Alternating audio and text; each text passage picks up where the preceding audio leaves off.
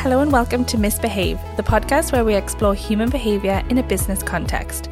Season 2 of Misbehave is all about uncovering behavioural patterns which create success in life and business. We're joined by highly driven, accomplished individuals to assess their behavioural patterns and dive into how behaviours have influenced their journey. This episode features Joanna Feeley, owner and MD of global future trends agency Trend Bible. In this episode, we explore Jo's transition from freelancer to CEO, what trend forecasting is, and how key principles can be applied in business. We talk about Jo's 6-week summer hiatus, the secrets to a highly productive team, and the belief that you can become a good manager even if you're not naturally a people person. So welcome, Jo, to the podcast. We are excited to have you with us. Before we dive into your journey, do you want to just explain to the listeners what trend forecasting is? Because I bet you get that question all the time, and there's probably people on here who have never encountered it. Yes, yeah, of course.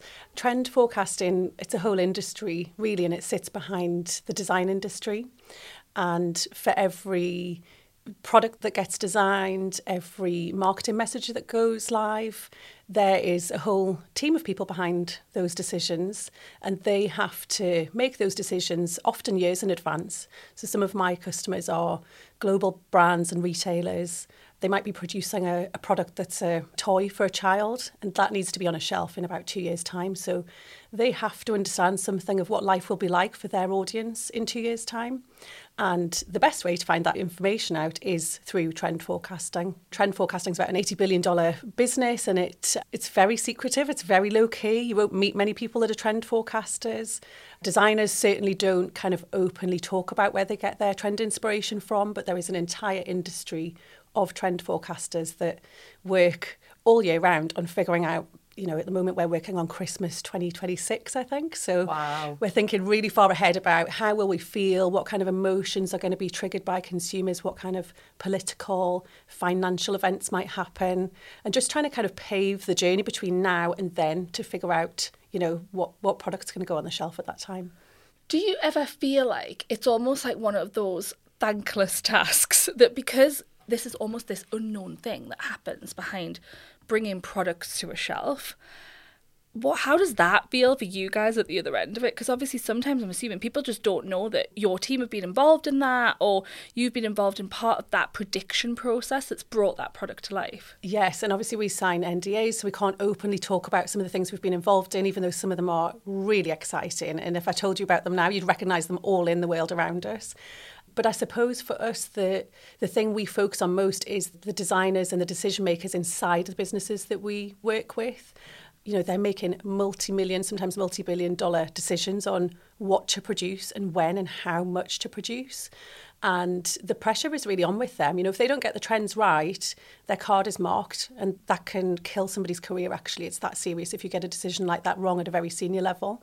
So for all it can seem kind of fun, and some of the products and clients that we work with are really fun, and the projects themselves are very engaging, very creative, we never lose sight of the fact that at the end of the day, we put the trends, even if it's a colour forecast, even if we're telling a company you need to move from this paint colour to this paint colour in 2026, then we will have to help them figure out how ready the customer is for that colour, and whether 20 customers will be ready for that or 5 million customers will be ready for that. So there's a huge pressure to produce the right amount, and especially now that, you know, there is a pressure on brands and retailers to be more environmentally conscious, so they can't overproduce. It's not just about meeting the market where it's at and producing enough to cater for demand. It's not overproducing to the point that you're going to be in some sort of landfill conversation, or you're going to have to get rid of, you know, millions of gallons of paint if it doesn't sell. So there's a kind of seriousness with that as well. So I suppose in that respect, yes, we're behind the scenes, and sometimes that's quite nice.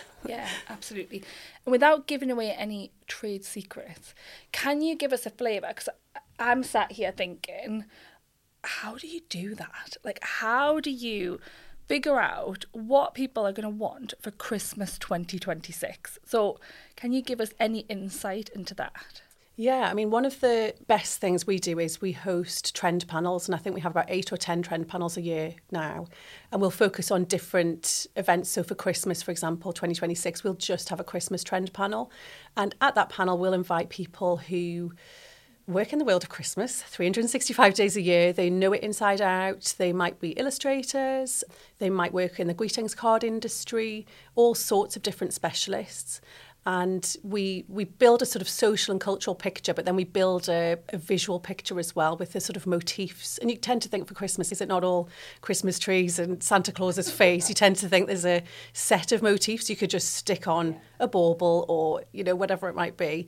But actually, that's not really how Christmas works. And if you go into any store and look at the Christmas decorations, you'll see that there's a different theme and a different flavour. And that ladders up usually to a bigger social and cultural theme.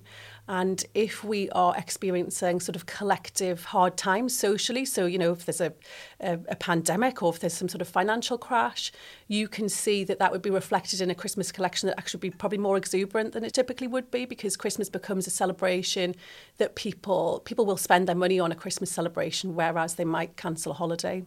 So those sort of family moments to be together will become a big celebration. So the trend panels really are the linchpin for uncovering what it is that will impact the customer at that time. And we get to meet the most amazing people. We dial people in from all over the world to hear about what is Christmas like in Australia. And obviously not just Christmas, all sorts of different cultural, religious celebrations, so that we can find out what's changing, what's shifting, what sort of mood do we need to be tuned into in order that we can help our customers put together a collection or a marketing story that's really going to connect with that audience where they are in 2 years' time. It's amazing, isn't it? It's so complex when you think about doing that, but also you really got to have conviction to make those predictions and put those forward, because there is a lot riding on it. I mean, obviously, this podcast has got people's behaviours, human behaviours threaded through it, and I'm imagining that plays a big part in making the forecast, like how our behaviour is shifting, what is impacting people's behaviours, and then ultimately their consumer choices. Tell us a little bit about maybe something that people don't know about your journey. What's been significant in your journey? Because you've been in business a little while now, we might say. I think as time goes on, I'm realising there's a thread, some sort of thread around intuition. There's a really strong thread, and whether that's my own personal career choices. I started out in fashion design and found out about the trend forecasting industry sort of later on, once I'd entered the jobs market as a fashion designer. And I think there's definitely something there about, you need strong intuition as a trend forecaster. You need to be able to make those decisions, as you say, about if we've got 5 options, which one is the most important, which one's the most significant, and which one's the most lucrative for the client. So there's intuition. I don't take that word lightly, because it's not just how you feel, it's built on experience as well. So you learn along the way, really, that gut feel that people often talk about. So in my personal career choices, intuition's been massively important, and also in my career it has. And I think the times when I can tell I've gone off path is when I have had that gut feel and not listened to it. I think it's just a thread that's probably run all the way through.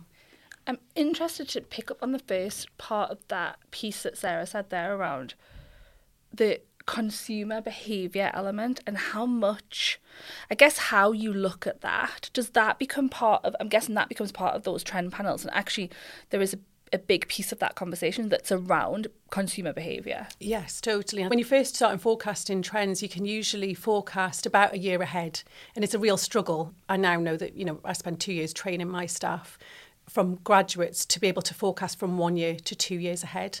So there are certain things you need to pay attention to that will get you able to predict further ahead. And I think that looking at consumer behaviour, when I first set out in forecasting, I could almost see what I might want in a year's time. And what I learned over the years was it's not always about what I want, although that might be valuable for a brand that has a customer that might be like me. So I've had to diversify the amount of viewpoints that come into the business, and we've really massively focused on that. I learned quite early on that it couldn't just be me, it couldn't just be my opinion. And when I was trend forecasting I worked for Tesco, the supermarket, for a few years before I set up on my own. And the questions you get asked as soon as you say, this is the trend forecast, this is what life's going to be like in 2 years' time, people say, well, who says? How do you know that? How do you know that's the way that people will feel? And so challenge helps build the sort of integrity into the trend forecast and helps it be more grounded and more solid and helps you go away and find more evidence. It's not the case that you can create a forecast and you can absolutely 100% guarantee that's going to happen. But what you can do is you can paint a picture of a future landscape, and then you can think deeply about the brand and the client that needs to operate in that space and make sure that they are really supremely positioned to operate there.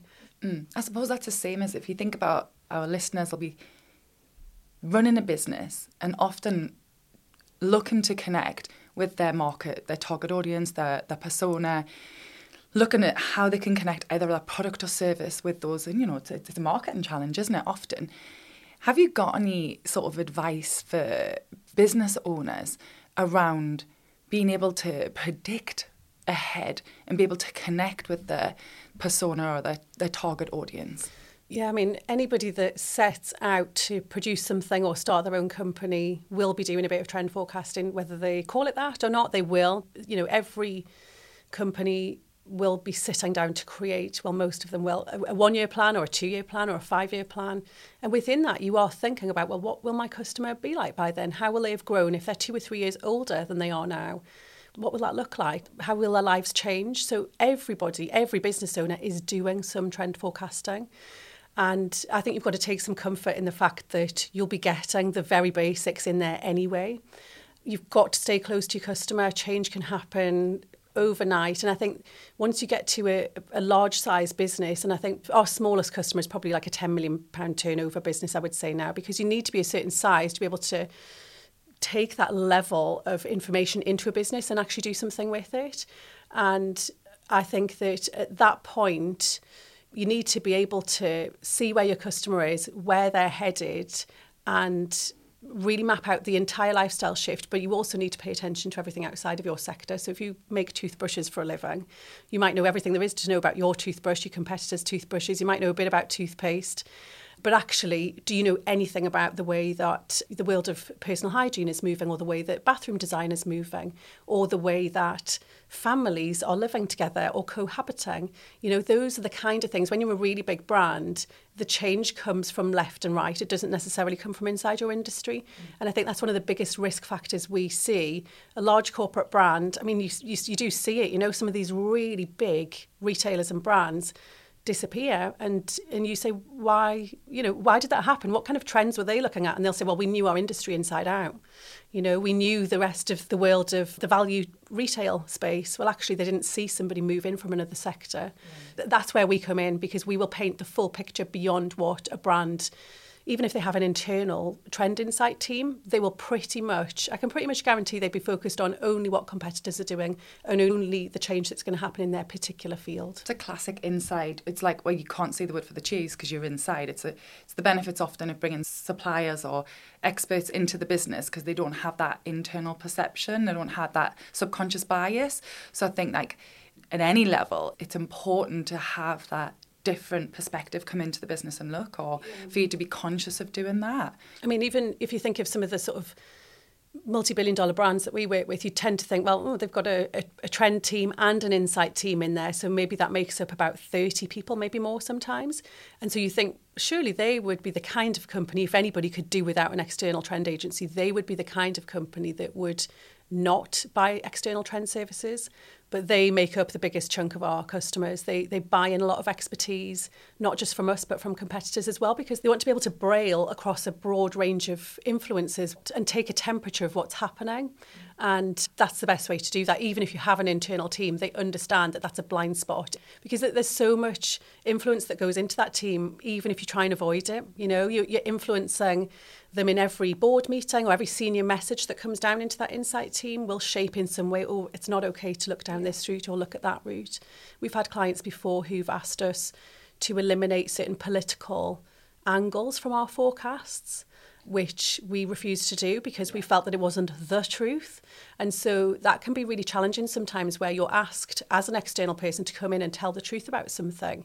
And, trends aren't always a good news story. Sometimes you're telling a client about the fact that the product they've been producing for the past 50 years we don't see a future for it in as short a term as 5 years' time, and they're going to have to elevate out of that space. So it's not always delivering good news, and that has to be delivered obviously with some sensitivity, and sometimes it's received with skepticism, and sometimes it's received with some level of gratitude.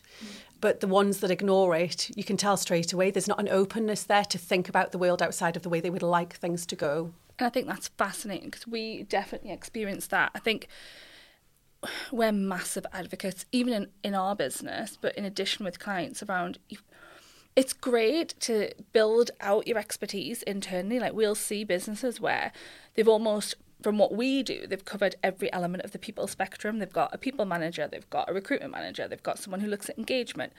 And while it's nice to have those specialisms, they are missing something if they don't get some external insight, because there is internal political pressures. If you know that the MD doesn't like a certain thing and you're employed by that business, the likelihood is you will remove that from your narrative. Whereas an external consultant doesn't need to worry that much about that. Ultimately, you're not managed by that person. And like you say, there's a responsibility there to be able to present the truth. So I think that's interesting because it comes, I think, in any consultancy business, but in particular in what you guys do around, listen, we will predict what's out there. It might not be what you want to do. Yeah, sometimes people don't like what's in the forecast. We produce most of our forecasting work is bespoke to each client that works with us, but we do have some kind of off-the-shelf global forecasts.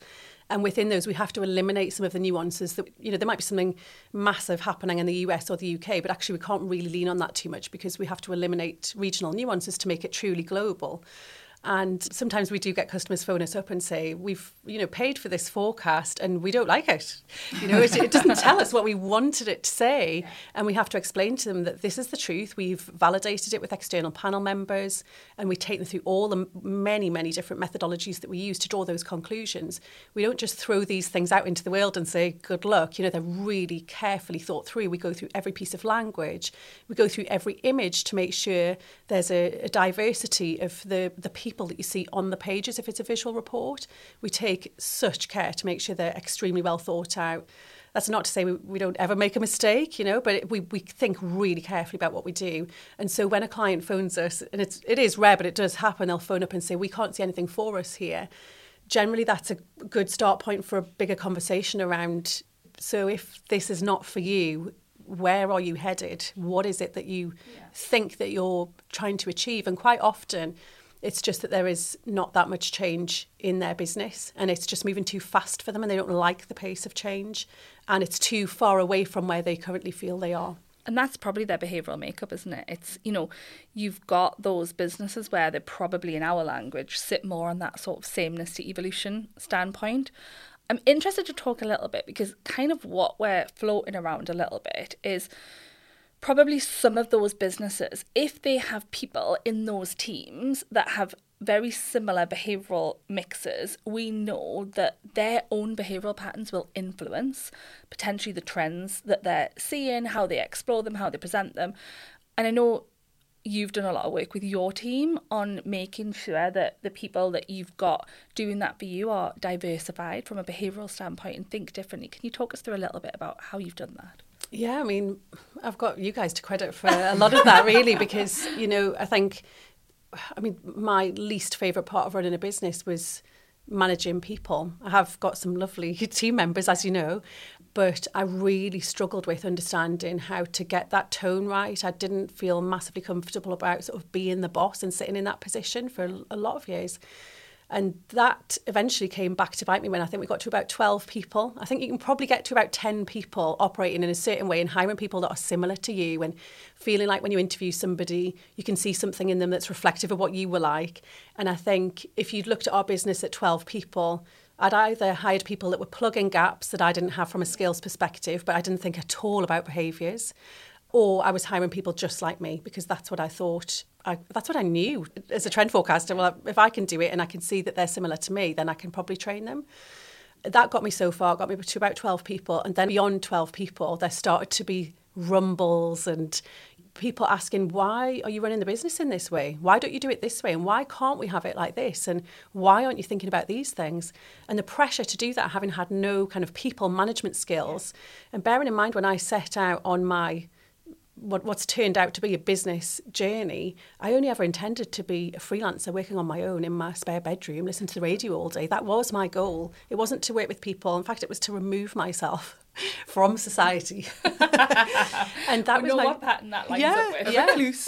Yeah, exactly. I would have been a brilliant recluse. But I got to the stage where I had too much work on the table for one person, and I thought, I don't really want to leave that there, because you work. I mean, I worked for 8 months on pitching to customers and didn't get any work when I first set up. So that really hits hard. And so then you don't want to leave any work on the table, because you're aware that when the dry times come, it's really hard to go after a new business. So I kept getting more work. That meant that I had to hire people. And I remember really agonising over hiring my first person, and spoke to loads of other business owners who'd hired people, and they all said, you just need to hire your first person. It's not the last person that you'll hire. Just get over it and push on. And I didn't believe that. I thought I'd only ever hire one person. I had for all I'm a trend forecaster and work in the future, I had no foresight that I'd grow it into a company. Yeah. It just wasn't the plan. So, yeah, from that perspective, at that 12-person point, I had to really rethink. And I think that's probably the point that I got in touch with you guys and said, I think something's happening here. We're not aligned as a group of people. We're not all working in the same direction. I feel like people are pulling against me, and I feel like I know kind of where I want to take it, but I don't feel like everyone's on board. And so we did a group session on values, and actually that just righted the ship so much. Not to say that everything just was rosy all of a sudden, because it made me realise that certain people weren't going to be able to go on the journey with us because we weren't aligned. Yeah. They weren't aligned with where I really needed us to go. So that was a real pivotal moment of sort of stepping into the power that I had as the owner of the company. And I remember speaking to a mentor at the time, and she said, it's your business. You shape it how you would like it to be. And that's the framework that you then use to pull people into the business. And if people like it, they will come to you. And that's exactly what's happened. We're sort of 24, 25 people now. And it's interesting looking at your patterns, Jo, like you're motivated by having... across two, actually, affiliation, which is more the people piece, and then also that power piece, which is more around like being able to have control, being able to lead. How difficult was it for you when you started to employ people, handing over and delegating and handing over some of that control and power really within the business? Because obviously when you're the only person, or even when you've only got a few people, you still have it. What was the point where you really had to sort of make that shift, make that change? I think I actually probably made it early on, but I didn't make it in the full spectrum. So obviously when you're running your own business and it's only you do everything. You do the accounts, you do every single thing. So I knew quite early on. I remember reading something that said, play to your strengths, only do the things that only you can do. So I delegated out, I had an accountant really early on. I wasn't doing my own tax returns. I didn't waste my time doing stuff that I was going to be really rubbish at. Mm-hmm. So in that respect, I cleared the decks of anything that I knew I couldn't do. And I think that was a good move for me. The trend forecasting piece, however, that was the bit that was part of my identity, was this is what I do, this is what I've trained as, this is the job that I love.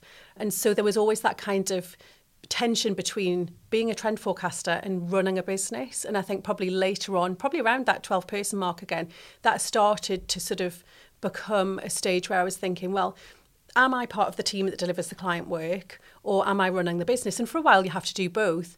And then just sort of pre-pandemic, I would say probably 2018, 2019, I got to the stage where I realised that I could run the business, and I love all the strategy stuff. That just fits with my trend forecaster brain anyway. And so I was quite happy to not be delivering client work, not be doing the trend forecasting anymore. And I had a team at that point, a team of trend forecasters, some of whom have been with me for 10 years. So I had a lot of trust in them. I'd helped train them. They had really good experience, great skills. So it wasn't actually as difficult as you might think it would have been. But certainly I cleared the decks of all the stuff that was definitely not my skill set early on. And the trend forecasting, now my role is more about putting coaching sessions in with the team, training them, making sure that the thinking, 20 years worth of thinking about trend forecasting is being shared with the team, because it's easy to sometimes forget that that's the case and just tell them to go off and read other people's books and speak to each other and network broadly. But actually, I can see now I've got a lot of experience to share back with them. And that transition, I think that's really interesting, because when we start working often with business owners or directors, they're delegating, and they almost think that they're good at delegating because they're delegating the stuff that actually they've recognised that they're not that good at. And actually that bit's the easy bit. The hard bit, is more around that transition into that true CEO role. And obviously we talk a lot about that on our retreats, which obviously I know you came on the last one. Talk to us a little bit about that, because that initial delegation piece, but then what that felt like to really elevate into the CEO role where you're not doing any delivery, and maybe some of the pivotal hires that you made to enable you to do that. Yeah, I mean, it's so interesting looking back at that now, because I almost, aside from the pandemic where I had to step right back into a delivery role and furloughed everybody except one person, and I had to get back into it and sort of dust off the old trend forecasting manuals and remember how to do every single thing, including some of the technology that I just hadn't created any documents for 2 or 3 years at that point. So that was a really odd experience, but I did love it as well. But I think that transition to CEO role, my non-exec had said to me, you can't be the same MD or CEO of a £500,000 company and be that same person for £1 million turnover business and a £3 million turnover business. You're going to have to become somebody different each time. And that has always really resonated with me. I really value that insight because it's so true. You have to change the way that you are. You have to change your skills. You have to change your network, who you're networking with. You have to elevate every single aspect. And you have to actively do that, because it's really easy to just sit still in that comfort zone of like, well, we're here now, so I'll just keep networking with the same people and going to the same events and doing this and writing my annual strategy and publishing that in January, and everybody goes off and sort of adheres to that strategy. So you have to be very diligent, I think, to make sure you're raising your own game all of the time. And I really like that transition from sort of trend forecaster into CEO. I've really enjoyed it. There's bits of it, I definitely had skills gaps again around usually the finance stuff. I had to go away and figure that out because I think it was really holding me back. It was holding back my decision making. And there was a real sort of fear factor there of me kind of thinking, I failed my maths GCSE twice. I don't do maths. And having to sort of remind myself that it's not about that. It's not about that. It's about a certain set of skills, being able to read a spreadsheet and read a P&L and all those things. They're taught skills. And I really enjoyed that sort of move out of the client relations into something that's bigger picture. And I know my big picture in my behavioural patterns is one of the things that stands out, but being able to think ahead for the business, I love that. And I can really tell that it plays to my strengths. I start to think about things in my business and ask questions about things. And my team are really clued up. But if I say to them, I think I can see the industry moving in this way, and they go, right, I hadn't seen that. I know that I'm then onto something that I know I'm bringing something to the table that other people can't do in my business. And that's interesting because you've you've looked at your behaviours, that big picture piece in you, that huge goal orientation, that ability to the high difference, change, innovation piece in you. And as you've transitioned and changed your role, you have kept the things that align with your biggest strengths. And I think that's the piece that often people miss, that they almost assume that because they do a job at whatever level they're at that plays to their strengths, if they move, automatically that next job won't play to their strengths. But the thing is, there's so many things that fit those behaviours or those strengths. You've just got to find the things that align with it. Yeah, definitely. And like you said before about the affiliate streak, I think, I had a behavioural map a few years ago and recently redone it. And actually that affiliate piece has grown. And I think what I love about the behaviours is it's not saying this is your personality, full stop, the end. This is how you're going to be forever. With behaviours, you can tweak them, and probably not massively, but you can actually make a choice as to how you want to behave and how you want to perform and how you want to connect with people. And as I said, I'm a sort of self-certified, I'd lock myself in a cave if I could, but I've had to learn how to connect with people. And what it is, it wasn't that I didn't enjoy connecting with people, I just couldn't figure out a way to do that and be the boss. I didn't understand how those two things could sit together. And I think now I understand that I'm really passionate about bringing young people into the industry. I love working with graduates, students. I love showing people what trend forecasting actually is, because it's such a secretive industry. So I've found a way to kind of to cater for that affiliate streak and to work with people in a way that suits me. And I think some of that has been around, I never used to be able to have honest conversations or difficult conversations. I mean, difficult conversations, I would just bury that and move on and hope it didn't come back and bite me. And guess what? It always does. So I think, finding some good skills in learning how to have difficult conversations gave me the confidence that even when you're talking about tough things, you can still build good relationships with people, and you can still come away feeling like you've stayed true to how you wanted to be. Such a lovely lesson for people listening to connect with, because with the behaviours, as you rightly say, Jo, it's not that you can't do it, but sometimes when you learn to flex your behaviours, it means that you can flex when you need to. Just because it's not supernatural and easy for you initially, sometimes what happens is people just stay away. But as you evolve, particularly moving into that CEO role, it's essential, it's critical to the business that not only can you connect with stakeholders, the board, the staff, the clients, but you've also, as you said, got to elevate and start to mix with people who are going to stimulate you and push you in your growth zone so that you don't stay and stagnate. And, there's times where people, certainly that we work with, where when you're at the top of the chain, or pretty much at the top of the chain, you're the owner, sometimes you can find yourself in a bit of a stagnation if you're not careful. And particularly with your behavioural patterns, that wouldn't sit well for you. You need to feel like you're always growing, you're moving, you're evolving, you're upping the level, upping the ante within the business and for yourself. Has there ever been any times in your journey where you felt like this isn't for me, or I can't continue with this? Has there ever been any moments where it's really felt overwhelming? Yes. A few times. I mean, I could probably count them on one hand, but definitely, at the start of the pandemic, hilariously, I think we were in week 2 of March, maybe week 3, and I said to my non-exec, I think I'm done. I've had a great ride, really enjoyed building this business, but I don't think I'm cut out for being able to run a business through this kind of event. And at that point, of course, none of us knew how big and impactful that event was going to be. I thought it was maybe going to last in fact, I remember saying to the interns, see you in sort of 6 weeks' time, as if you could predict when it was going to end. And even with that in mind, even with this idea that it might be a short-term blip in mind, at that point, I just thought, I'm just not up for leading a business through a difficult time. I'd done everything I possibly could to avoid being in that situation throughout my entire career as a business owner. I'd made careful decisions. We'd always had plenty of cash in the bank.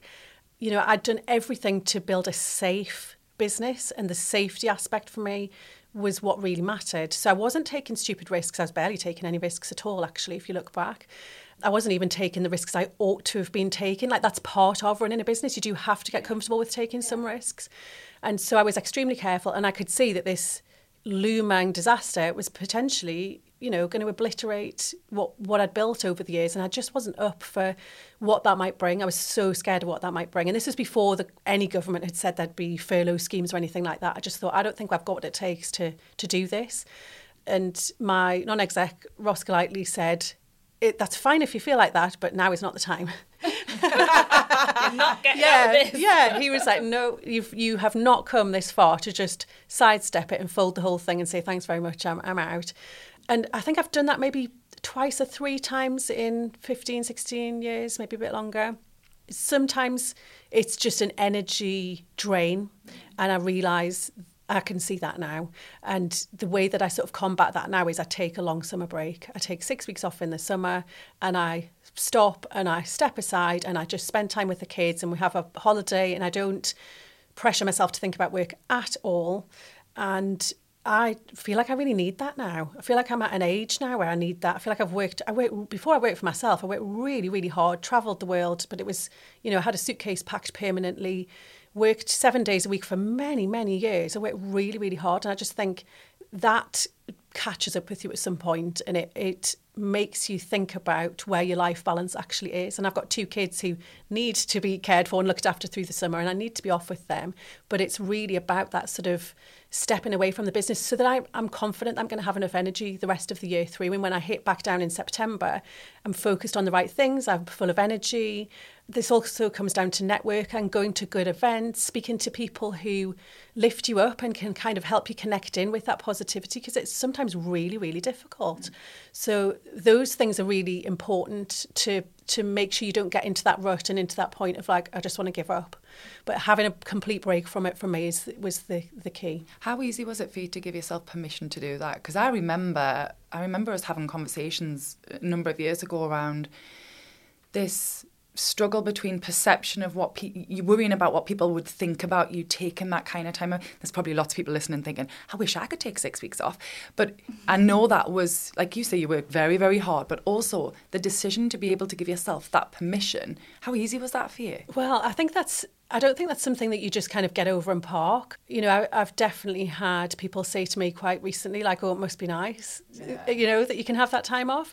And I think as long as you're comfortable in yourself, like, I know I deserve it. I know I've worked really hard, and I know that I'm working in a business that I can't leave. You know, I've got 25 staff members. There's a lot of mortgages, a lot of households, a lot of families. And I can't go and get another job.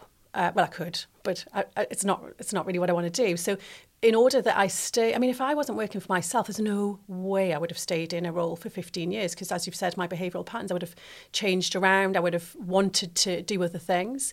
So I take that really seriously, that if I'm going to stick around and be motivated and be a good boss and be the kind of boss that everybody needs, I will need to take that time out. And as a business owner, sometimes it's one of the few luxuries you get. I know that sounds a little bit first world problems, but you work really, really hard. You never quite switch off from it. You're thinking about it all the time.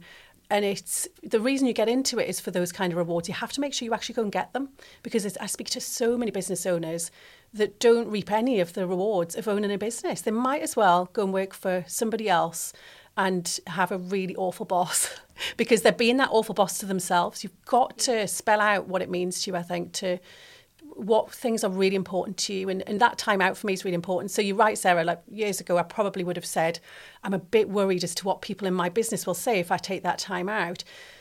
They may or may not say that, but I'm really clear to them about why I take that time out. I also have a lot of people in my business that are women who've got children that need to be cared for through the summer holidays.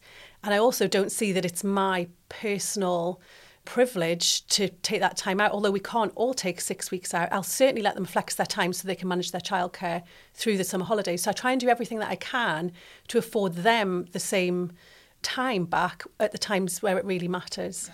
And I think you do that with the team, and you're a great role model for that. And, you know, I've seen some of your team jetting off to different places and working from different places.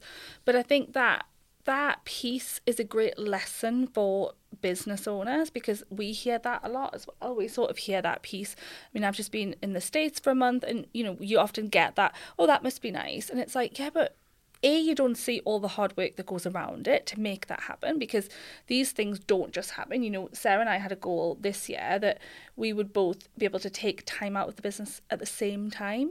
And that was the first year that happened. But it has to be a goal, doesn't it? It has to be purposeful. It has to be, we did a podcast with Laura Morgan and we talked a lot around, she went into her business with a life plan before she had a business plan. And it was, what is the plan for my life? And how does my business sustain that plan? So I think that's a really lovely illustration of that. I think probably most people have the life plan before they have the business plan, but working in your own business, starting up your own business is so brutal that you park it very early on and think, oh, maybe I was completely unrealistic about what I was actually going to get here. Yeah. And it just takes a lot of years to get there. And Sarah, to your point before about which critical hires did I make, I grew people in the business who knew how I wanted things done from a trend forecasting perspective. And then when we got to a stage where we could hire the best people in the business, that is absolutely what we've gone and done. And, you know, some of those people are based in the Northeast, some of them are not. They're based all over the country, in different countries as well. So when you are confident about the people that you're hiring and you're in a position to hire the best, it naturally does build confidence. And, you know, we're really lucky. We don't have issues with team members not performing or not being productive or whatever it might be. They are absolutely switched on, completely engaged. You know, 100% of the team are behind where we're trying to get to as a business. So you don't mind somebody flexing their hours in the summer holidays, because you know they've probably already over-delivered before you get to July in the first place. Can I just say, I don't think that's luck. I think there's an awful lot, that's you maybe being a little bit modest. I think there's an awful lot around creating the right culture, nurturing that engagement, doing the engagement days with the team, and actually having the infrastructure for people to be able to perform the operational procedures that you've got in place. It's not luck that that's happened. I would say there's been a lot of blood, sweat and tears potentially gone into that. So it's just important, because sometimes when you achieve something like that, and lots of business owners do this, we hear it a lot, where they'll say, yeah, you know, we're lucky, or, you know, we had this opportunity and it just came out. Sometimes it's because you actually put the effort in and you get the rewards at the end of that. You are right. And I can remember a time where I believed that I couldn't create a business like that. And I believed that it was actually a business owner's right to, you know, I've obviously got 2 kids. It was my right as a business owner. I decided to set up on my own. So I got the privilege of being able to, you know, go and do the school run every day or be off in the summer holidays. And I thought, well, that's just the way that it is. It was what I saw out in the world. That's how other women were running their businesses, but they weren't affording any of those luxuries to, they're not luxuries, are they really, but to the staff that worked for them. And that never sat well with me, but I couldn't see a good model for how other people had done it. And I wasn't always getting that right. There was definitely a time where, I mean, not that I allowed myself any great extra time when I had both my kids. My eldest son, I think I was off for about 8 weeks when I had him and had to go straight back to work. That wasn't ideal for me. I would have liked to have had a lot longer. And I remember, you know, not being able to hire somebody back part-time when she'd had a baby and she'd previously worked full-time, because the role just was so demanding. I couldn't figure out how to get that role done in 3 days a week. And I didn't have the money to hire a second person to backfill the time that she wasn't going to be there. I didn't have the skill set to develop that yet. And you need to be a certain size to be able to accommodate some of those things. So when we were 10 or 12 people, we had to behave in a way that was very different. And then as soon as we've got big enough to say, well, actually, you guys could job share, and actually we need to hire someone from London, and this person can only do 2 days a week, but they're the best at that job. We've built that into the culture, but that was as a result of some really horrible conversations around, I don't know how to get this person back to work. They've had a baby and I don't know how to get that. They're asking for less hours and we can't get that job done on any less hours. And we were hiring people straight into our head office in Newcastle. They had to be bums on seats in Newcastle. There aren't that many trend forecasters hanging around in Newcastle. So it was really difficult to hire in the first place, let alone hire somebody who could come in and do part-time work. So that has all been thrown into the air. It's a thing I'm grateful for with regards to the pandemic. We've had to hire people from outside the region, and it's been an absolute game changer for us. And I think that's a really good example of where being intentional about your culture, you know, a lot of people just let it happen. They let their values happen. They let their culture happen. But actually, if you've got a goal, yes, you won't be able to fulfill that 100% on day one. But actually, what you described there is your goal of providing this way more flexible, inclusive workforce, and actually working gradually towards that. As the business grew, you were able to put more of those things in place. We could probably sit here and talk all day. So I'm going to ask you one final question. What is one thing that you wish you had known earlier in your journey? Wow. I mean, so much, but it would be around managing people. I just wish I'd known. I didn't know that was a skill set when I set out. I thought you were either the kind of person that could manage people and that enjoyed being around people and that could have difficult conversations when they arose, or you weren't, and I just wasn't. And at the end, that's how I thought it was. Nobody had ever said to me, these are coachable skills that you can learn. And I mean, that's such an eye-opener. I could have gone through my entire career not knowing that, and the business would have stagnated, and I would have stagnated as a result. It would have just been a bit of a dead end, really. So I think I wish I'd known earlier on, like even before I worked for myself. I wish I'd known when I would have been probably a much better employee. I probably would have been more tolerable as a colleague, I think, if I'd known that like people skills were teachable. It's just so important, and you can't dodge it, you can't avoid it, but it's learnable. There's tons of courses, tons of conversations you can have that can teach you how to face those challenging moments. And when you're running a business, they will come up. They will come up. There are always difficult conversations to be had. And teachable regardless of your behavioural patterns. I think that's a big thing. You know, we have people come to us and they'll say, well, like, I'm not naturally good at having difficult conversations. And they might have a boss who has very direct, difficult conversations, and they're probably slightly more internal. And actually, there's ways to have difficult conversations through asking more questions versus being more direct. you don't have to morph yourself into a different behavioural type to be able to do some of those management exercises. You've just got to do them in a way that feels true to you. Yeah, I think so. I think it's, even just being able to not take yourself on that emotional roller coaster with everything that happens in the business, I think is so critical. You know, I remember a few times in the past where I've had like a Friday night, 5 o'clock text message or email saying, can we have a conversation 9 a.m. Monday? And it's the worst thing you can ever receive as a boss, isn't it? And people think that they're getting it off their plate before the weekend and giving you a heads up for Monday morning. But of course you worry all weekend, and you know, somebody's either pregnant, they're leaving the business, something's happened, and you then worry all weekend. And I think making sure that you don't go on an emotional roller coaster with some of those type of activities, and being really clear with your team about what is and isn't acceptable in terms of communication is really important. But being able to separate out, you know, opening a big invoice and thinking, oh, that's got to be paid this month, with then being able to go away for the weekend and relax with your kids. You know, you have to try really hard to pull those two things apart, otherwise they will overlap all of the way. Absolutely. Well, thank you so much for joining us. We've loved talking to you. It's my pleasure. Thank you. Thank you. So let's look at some key takeaways from the episode with Jo. So the first one is we talked about being a small business and actually doing an element of trend forecasting naturally, that when you're thinking about new products and services that you bring to market, you will likely already be doing some of this. But Jo gave a really lovely tip around thinking about the surrounding influences in your market. So instead of just thinking about where your direct competitors might be, thinking about that market as a whole and pushing that out 1 to 2 years to actually think about where some of the other influences might come in that might impact your product or service. The second tip was really around the fact that as you grow, and Jo talked about her transition into the CEO role, that every level is going to require a slightly different version of you.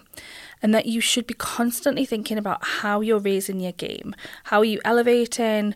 How are you looking at what the people around you are doing? How are you learning? How are you educating yourself? And how are you equipping yourself for that next level that you're going to?